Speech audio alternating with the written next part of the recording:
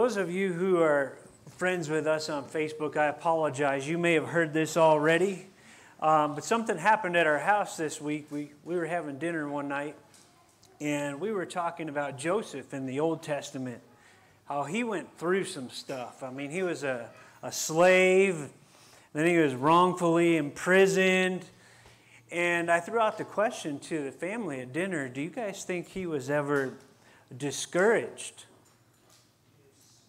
I do. He's human, right? I know God was with him, but he's human. There had to be moments where that guy got discouraged. I shared, you know what?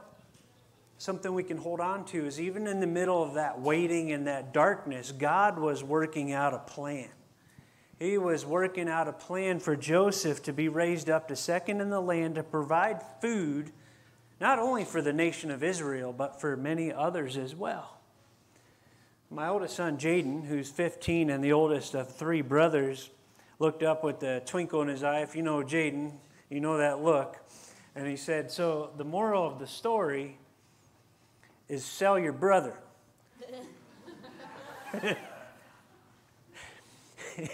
We all laughed for a bit.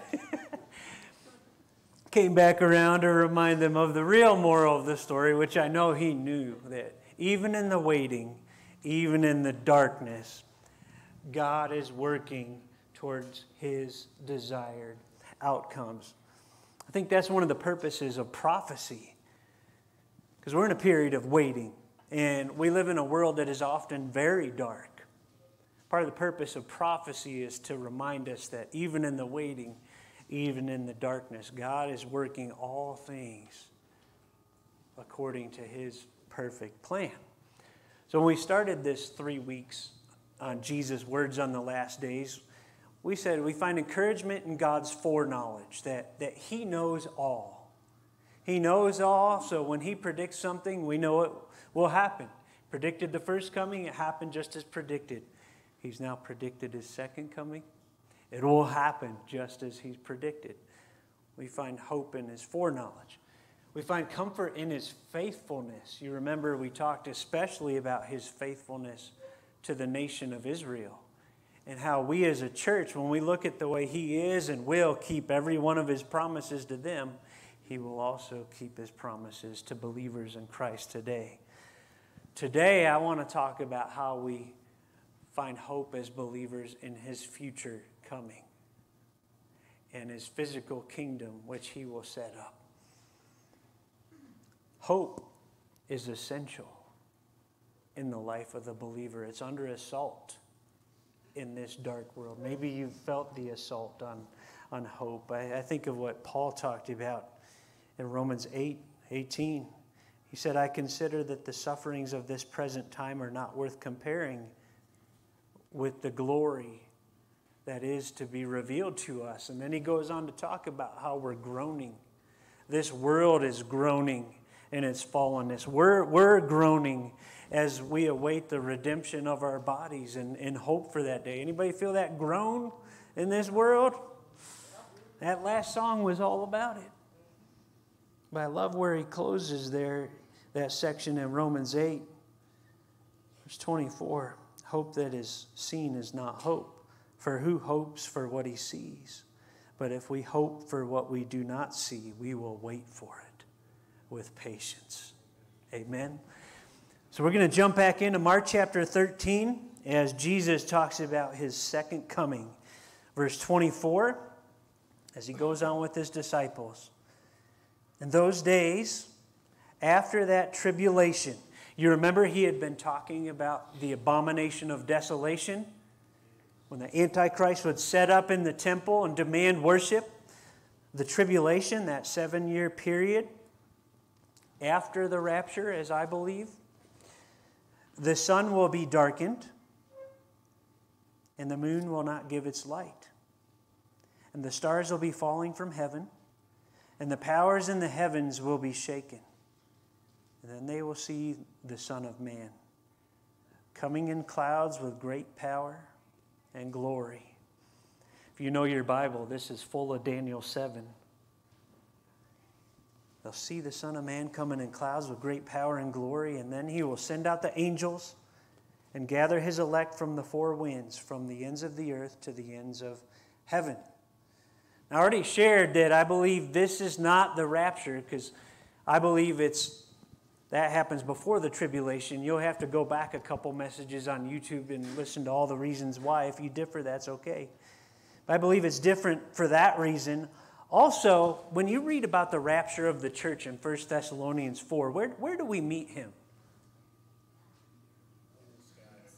In the air. Yeah, I'm going to fly, right? I'm going to fly.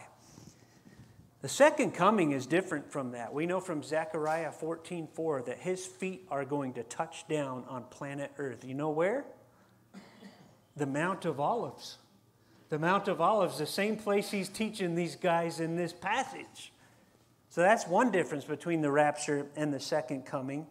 Also, in 1 Thessalonians 4, when Paul talks about the rapture, he doesn't say anything about angels gathering us up, and just talks about flying up there. Here, you see the angels gathering his elect from the four winds. So who's this elect? I believe, along with others, that at least some of them are the faithful believers who come to believe during the tribulation and stand firm to the end, okay? Tribulation, second coming, right on the heels of that, you know what I believe is going to happen on this planet? Something you may have heard of known as the millennium. How many of you have heard of the millennium? 1,000-year physical reign of Christ on the literal throne of David in Jerusalem. There's some verses about what will happen during that period when Satan is bound for that 1,000 years. Verses in the Old Testament like the deserts will burst into bloom. The lion will lay down with the lamb. And people will come from all over the earth to Jerusalem to worship King Jesus, who will rule with an iron scepter. Without hitting everything in between, after that 1,000 years, we move on to the time where this planet and the current heavens above will be destroyed as we know them, and he'll make a new heavens and a new earth. And you read about that beautiful city encrusted with gems coming down out of the sky, the New Jerusalem, a cube 1,500 miles wide by 1,500 miles high by 1,500 miles long. There will be the new heavens and the new earth. There's no way we can talk about everything there, but that's our hope. I think the key of it all, though, if you sum up what's most important about that for the believer who ends up there, Revelation 21:3, I heard a loud voice from the throne saying, "Behold, the dwelling place of God is with man. He will dwell with them, and they will be his people, and God himself will be with them as their God." Do you see the bookends of this book? It finishes where it starts. Mankind in perfect fellowship with their God, thanks to all that Christ has done. Now, how many of you have ever heard the phrase, some Christians are so heavenly minded that they're of no earthly good? You ever heard that phrase? I was talking with Jay about that one time. Jay goes to the 8:30 service. He said, you know what? I believe it's just the opposite. Because as Christians grasp onto the hope of what we have coming, it motivates us to faithfulness in this passing journey. It drives us. So I'd encourage you to know as much as you can about the hope of the believer. Read Revelation, read Daniel, read Ezekiel, read Isaiah, read Zechariah. But if you're like me, when you're going through some of that, how many of us will confess it's a little bit overwhelming? I will confess that. There's so many pieces. I thank the Lord that he has provided teachers throughout the history of the church to help us unpack it. And some of you are saying, I'd like some of those teachers with me as I go along. I want to recommend a couple teachers that have been a blessing to me as we've been in this series. I do this for a couple reasons. One, God provides teachers for the good of the body. Two, I'm going to recommend a few because especially when you get to the last days, you've got to be careful who you listen to. I'm not talking about people who differ about when the rapture is and things like that. Good people differ on it. But there is some teaching out there about the last days that has nothing to do with the Bible. So for that purpose, I'm going to recommend a couple. The first one is really written at an accessible level. If you want to just jump right in, dive in, you could probably read the whole thing in a week. Tony Evans wrote a book called The Best Is Yet to Come, Bible Prophecies Through the Ages. This is a wonderful book about the last days. You want to get a little more scholarly, but still not get too long. Charles Ryrie has a book called The Final Countdown, another one I highly recommend. When it comes to Israel in particular and God's faithfulness to them, John Walvoord wrote a book called Israel in Prophecy. Great read. Now, for those of you who want to get real in depth, want to go deep, and don't mind spending some time, you want to know not just about pre-trib, even though that's what the author is here, Paul Benware. You want to know why some folks are mid-trib, why some are post-trib, why they differ about the millennium. This is the book for you.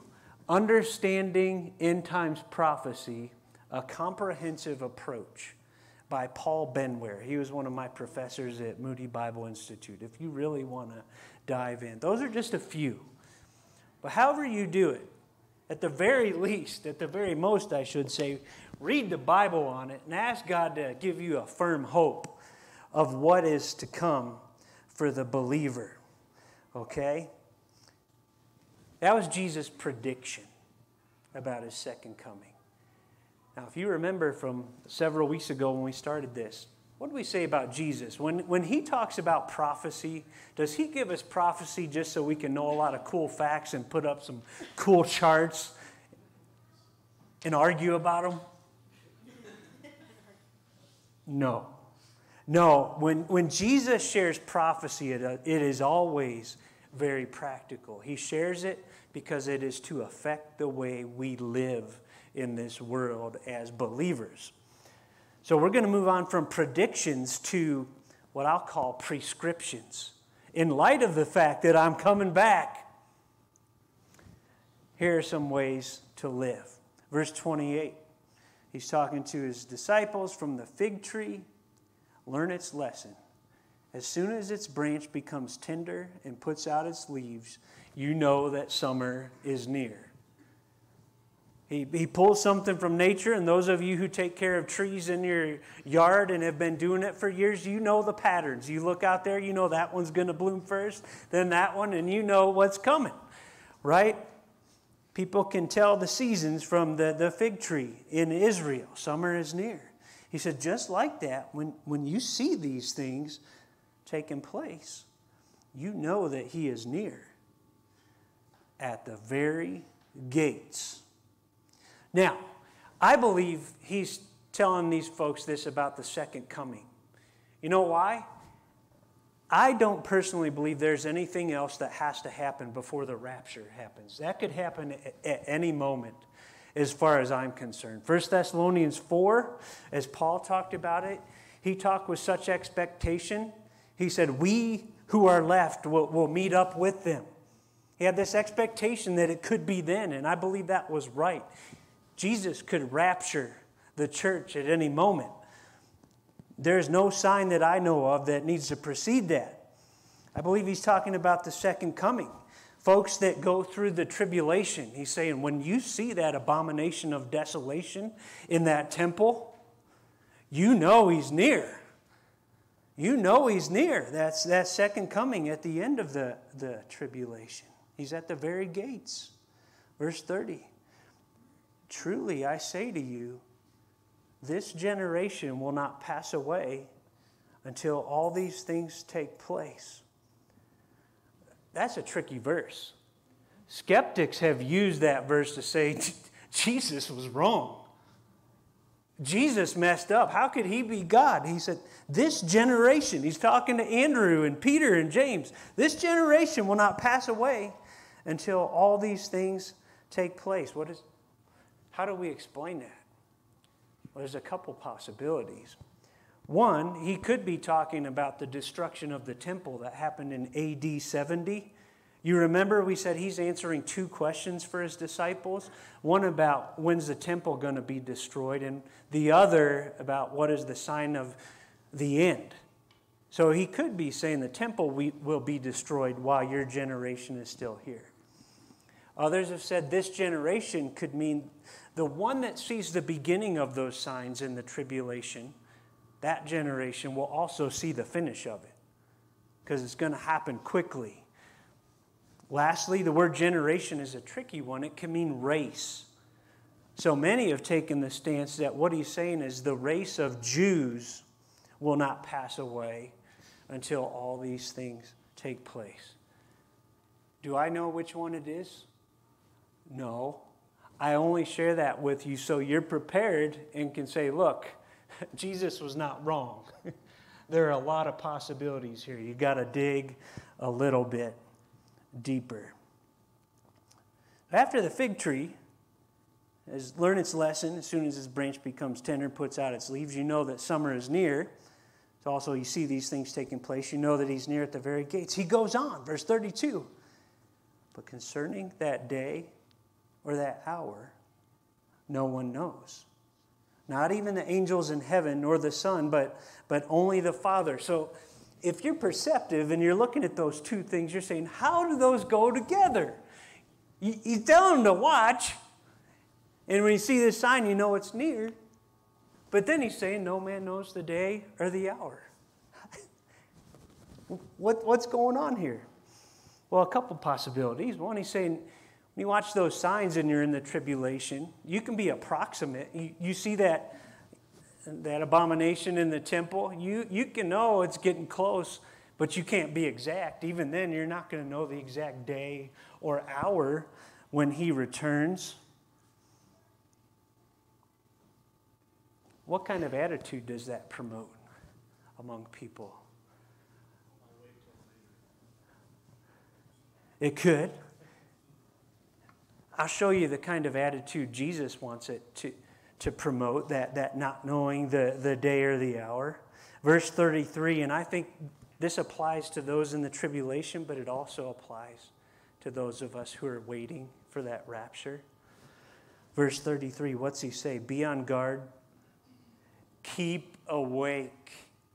Keep awake, for you do not know when the time will come. Keep awake. It is like a man going on a journey when he leaves home and puts his servants in charge. Jesus has gone on a journey. He's ascended to the Father, right? And he's left his servants in charge. Who are his servants today? The church. Believers. Okay? Each with his work. We each have our work to do while the master's with his Father. And he commands the doorkeeper to stay awake. He said, keep awake. Now he's saying, stay awake. Verse 35, therefore, stay awake. That's the third time he said awake. For you do not know when the master of the house will come, in the evening, or at midnight, or when the rooster crows, or in the morning. Those are all night shifts in the Roman calendar, which many believe indicates that Jesus will come at a time when we least expect it. When we least expect it. Lest he come suddenly and find you asleep. And what I say to you, I say to all, stay awake. 4 times, awake, awake. I asked the first congregation this morning at 8:30, what does that mean? And Frank was sitting there in the 3rd row. He said, it means stay awake. Amen, amen. But how do we break that down? Well, let me explain it.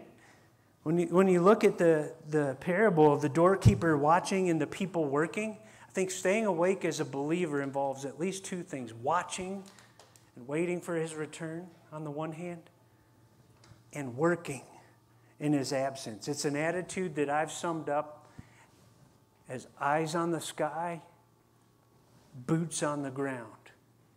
You don't want to be just eyes on the sky, just go out and be a hermit somewhere and not do anything for the Lord. But you don't want to be just working either. You want to have both. Eyes on the sky, boots on the ground. When I think about his phrase, stay awake, I think about how our enemy loves to take the things of the Lord and counterfeit them.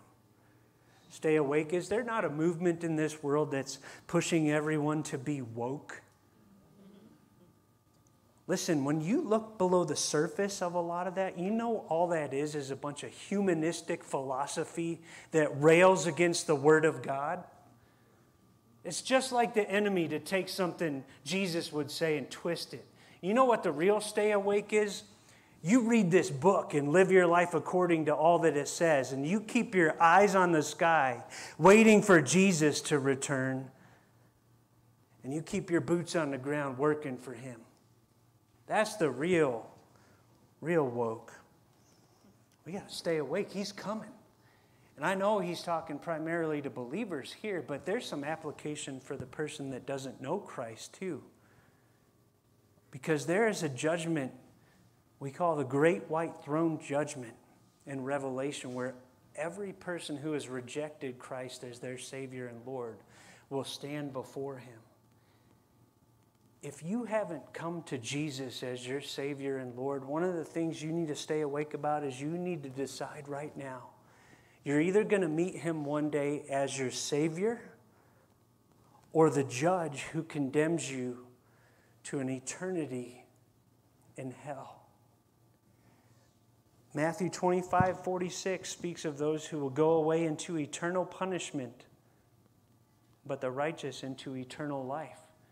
There are those even in the church who try to argue that hell can't be forever. God wouldn't do that. Surely they'll be destroyed after a period of time. The trouble with that, the same word used for the righteous into eternal life is used for those who go away into eternal punishment. Eternal is eternal. So part of staying awake for the person who hasn't come to Christ yet is accept His offer now. John 14:6, He says, I am the way, the truth, and the life. No one comes to the Father except through me. Don't wait. Don't wait. Jeremy Taylor was a preacher in the 1600s. When you read some of those preachers from back then, it's a lot like reading the King James Bible. They preach like the King James Bible. And I was reading some of his writings, so I want you to get through some of the these and thous if you trip on those, because what he says is valuable. You don't hear a lot of preaching like this anymore. He talks about the scene where unbelievers stand before the Lord Jesus Christ for judgment. Listen to what he says, because I do not want this to be you. He says, how shalt thou look upon him that fainted and died for love of thee, and thou didst scorn his miraculous mercies? How shall we dare to behold the holy face that brought salvation to us? And we turned away and fell in love with death and kissed deformity and sins. He goes on to talk about how there is joy in heaven when a sinner repents. That brings joy to God and the angels.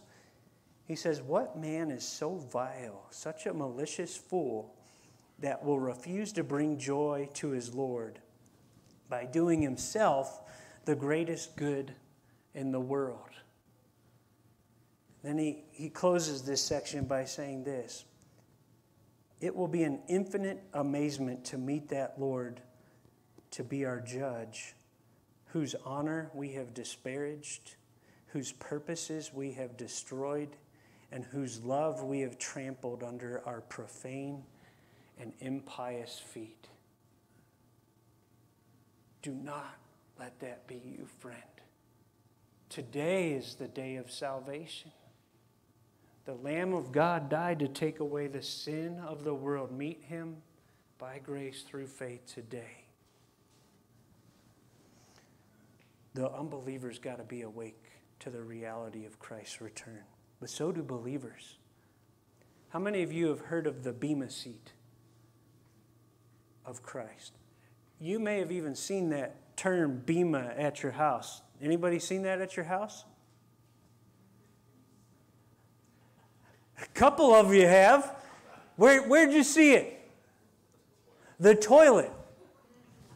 Bema. You know what Bema means? Throne.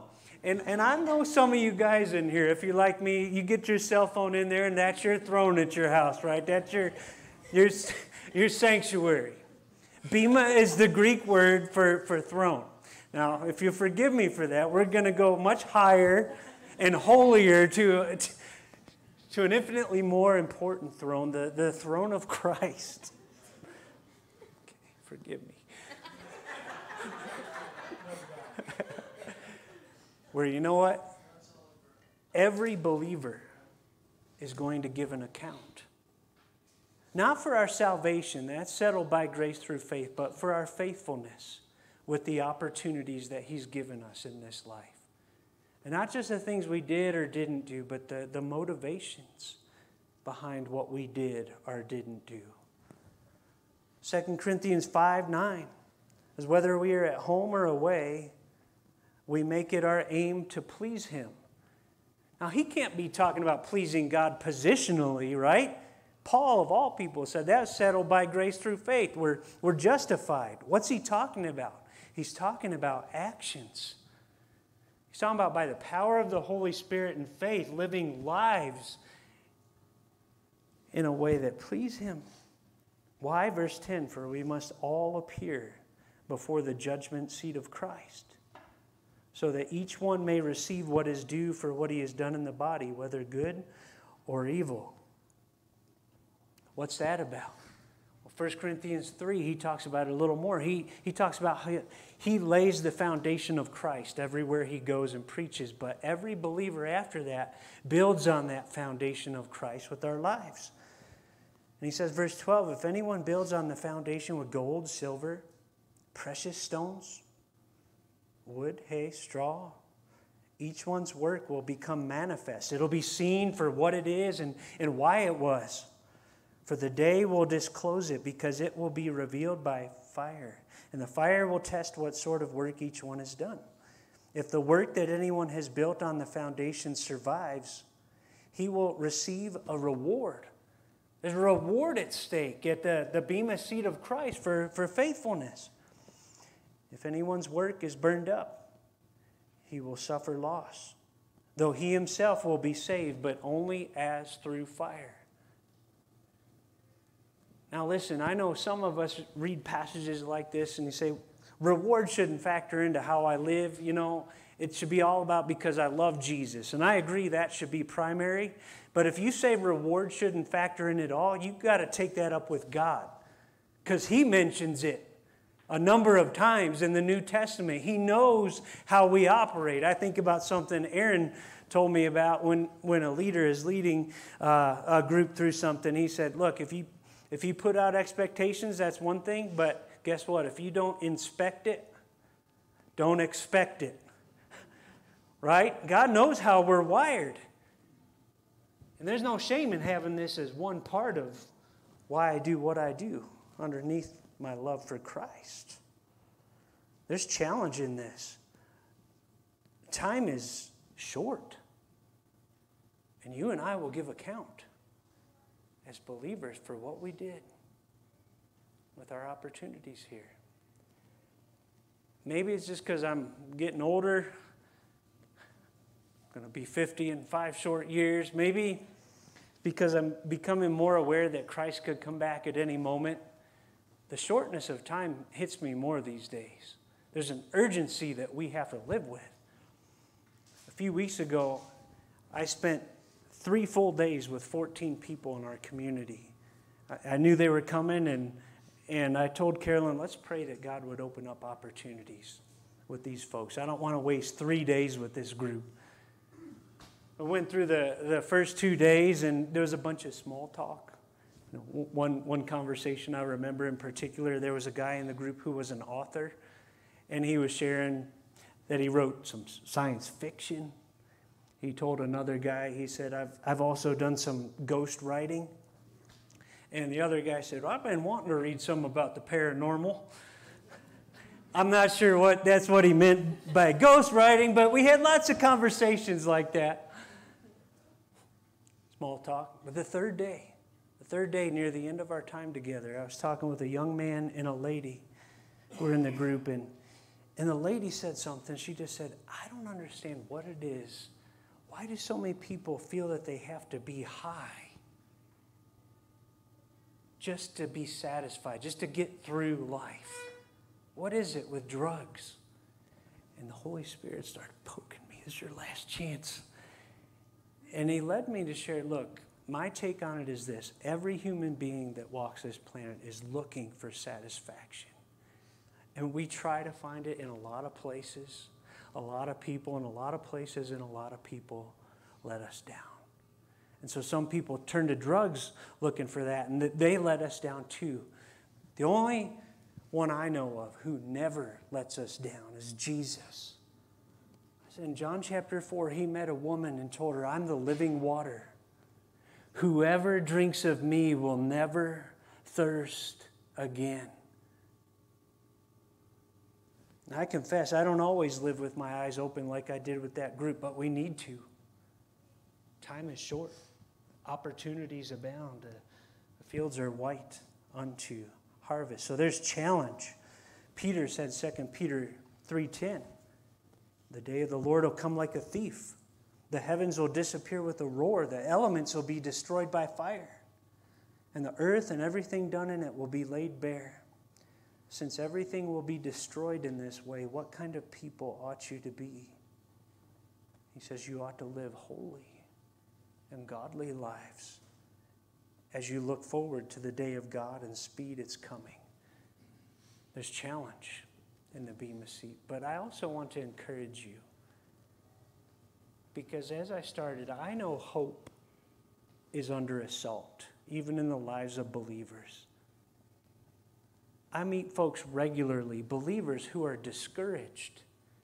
And I go through seasons of it myself. You look at the vast amount of darkness in the world and you feel like, what difference is my life making? I don't see the fruit of my labor. I'm discouraged. And hope gets assaulted. I want to encourage you. How many of you have heard of Harry Ironside?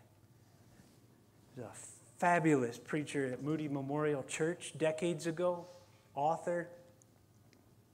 He got discouraged. And I want you to hear his words, and maybe this will encourage you. He said, I remember one time I had prayed so earnestly for a meeting. And I spent so much time before God, and my expectation was great. I just poured my heart out in the message that night, but there was no response at all. Nobody seemed to be interested. And I did not even try to get down to the door to meet anybody. I felt so discouraged. So I slipped out the back way and went home. He snuck out of the church. That's how discouraged he was. Went home and threw myself down on my knees and cried out to the Lord, telling him what a complete failure I was, and that nobody got any blessing.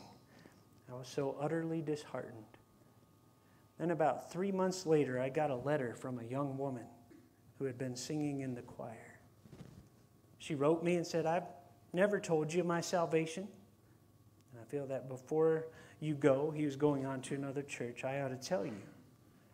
She gave me the exact date. She said it was so vivid in her mind that she would never forget it. I was singing in the choir that night, in fact, she said. I sang a solo. I always thought I was a Christian, but that night God revealed my own heart to me. I saw that I had never been converted, and when you asked for anybody who wanted to receive Christ to come to him then, I had such an urge to walk down to the platform and publicly confess Christ, but I was ashamed. I went home so miserable, so wretched. But thank God, before I retired, I broke down before him. I got down on my knees and confessed my sins and took Christ as my Savior. And everything has been so different since. I never had the courage to tell you before, but felt that I must tell you before you left. Harry says, I checked up and found that it was that night when I was so utterly discouraged. That night, God had wrought a miracle in that young woman's life. And he closes this section by saying, I think there will be many things like that in our moment before the Bema seat. Listen, you may not always see the fruit, but be faithful. Be faithful. Because the enemy would love to come along. He'd love nothing more than to bury you as a believer in condemnation and discouragement and keep you from being faithful. He knows we need hope to be faithful. I'm going to show you a movie clip. This movie has always meant a lot in my life because it was the first VHS our family ever rented back in the day when VCRs came out. So it's special to me. How many of you remember The Never-Ending Story? Okay, just a quick summary. There's this world called Fantasia, and it's being destroyed by a darkness called the Nothing that is destroying everything in its path. And there's an evil character named the Gmork. You're going to meet him. He looks like a wolf in this video. He's working with the Nothing. He's going to have a conversation with Atreyu, the warrior on the right side of things. And I want you to listen to the conversation about hope. Go ahead. Well, why is Fantasia dying then? Because people have begun to lose their hopes and forget their dreams. So the Nothing grows stronger. What is the Nothing? It's the emptiness that's left. It is like a despair, destroying this world. And I have been trying to help it. But why? Because people who have no hopes are easy to control.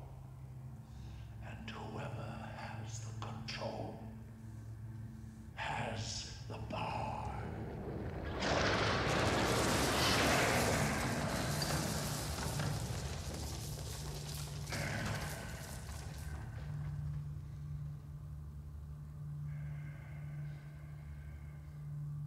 Who are you really? I am the servant of the power behind the Nothing. Hope is essential to standing against the darkness enveloping our world. And I want to encourage you today, because I know there are likely some folks in this room, even as believers, who are discouraged. You've been faithful and you haven't seen the fruit, and you're wondering, what difference does it all make anyway? I read a psalm this week, and I want to pray a few things over you. Psalm 92, the title says it's a song for the Sabbath. That day when Israel would rest and express their trust in God and focus more intentionally on Him, apart from work and everything. And there are 5 things I read in there yesterday that filled me up that I want to pray over you. I won't read the whole psalm. I'd encourage you to. But Psalm 92:4 says, "For you, O Lord, have made me glad by your work. At the works of your hands I sing for joy." Father, I pray for the believers in this room that they would be made glad today by your work. The work you've done in the past, help them to celebrate it again. The work you're doing right now and the work you will do in the future that we're looking ahead to. Make your people glad this morning, please, by your works. Verse 10, the author says, "You have exalted my horn like that of the wild ox." You say, what in the world does that mean? It means you gave me strength. Like, why didn't he just say that? Because this is a poem. All right, "You have exalted my horn like that of the wild ox." The horn of the ox is his strength in battle. And he says, you've exalted it. You've given me strength. Lord, I pray strength upon those in this room who feel weak today. Their hope is under assault. Give them strength to hold to your word, to cling to your promises, and take that next step, please, Lord. He says, "You have poured over me fresh oil." Oil was a precious gift. If you had oil poured on you, that was a generous act on behalf of the person that did it. And it was a sign that you were set apart for a specific purpose. Lord, I pray for every believer in here to realize the precious gift of the Holy Spirit with which they have been anointed and indwelt. Thank you for him. Please encourage them that they have been set apart for a specific purpose. Give them hope that you wish to work in and through their lives with the gifts you've given them. And hope that it's your power, even in the middle of our weakness. Thank you for anointing us. 2 more. Verse 12 says, the righteous flourish like the palm tree. They don't just grow, they flourish.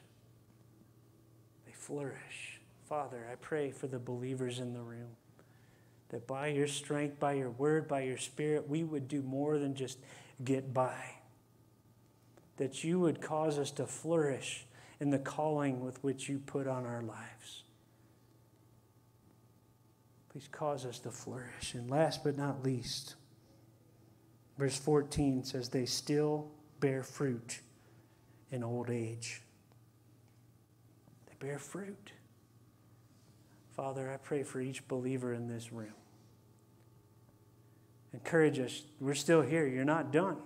You don't give up on your projects. You'll be faithful until that day of redemption. Please bear fruit in our lives. And whether we see it or not, help us to be faithful until that day we meet you face to face. I pray you found that as encouraging and filling as I did yesterday. Psalm 92. I just want to close by reminding us all, look, if you're discouraged today, if your hope's under assault, Jesus is coming back. He's coming back. He will make all things right. I was dealing with just some of the discouragement of life in this fallen world a couple weeks ago, and it came out in the form of a poem. Mosquitoes and COVIDs and cancers can steal the hearts of the dancers. Beware lest rhythms of hope be stripped away. For mosquitoes and COVIDs and cancers are not life's final answers. We yearn for the dawning of day. Peter talked about that in 2 Peter 1:19. We have the prophetic message as something completely reliable, and you would do well to pay attention to it as to a light shining in a dark place until the day dawns and the morning star rises in your hearts. I'll close with the final words of Revelation 22. He who testifies to these things says, yes, I am coming soon. Amen. Come, Lord Jesus. Can you all say that with me? Let me say his line. Yes, I'm coming soon. And then I want to hear us say, amen. Come, Lord Jesus. He who testifies to these things says, yes, I am coming soon. Amen. Come, Lord Jesus. The grace of the Lord Jesus be with God's people. Amen. Father, thank you so much for being a God who communicates so much to us. You did not leave us guessing. You gave us your word. Thank you for the words Jesus unpacked for his disciples and for us. Encourage the brokenhearted today, the believer whose hope is under assault and maybe feels like a candle about to blow out. Strengthen them today. Draw the lost to the Savior that they might find true hope for the first time. Lord, help us to stay awake. Help us to be faithful. Help us to know that time is short. Help us to be encouraged. The fruit is your department. We are told we are branches. We are to be branches in the vine, which is Jesus. He said, apart from me, you'll bear no fruit. The fruit is your department. Help us to be faithful. Keep us encouraged whether we see the results or not. It's for your glory and your kingdom. I thank you that you are coming again. Help us to keep our eyes on the sky and our boots on the ground. Lord, even as we take our offering this morning, may it be one more act of surrendered worship to the coming King of Kings and Lord of Lords. In Jesus' name we pray. Amen.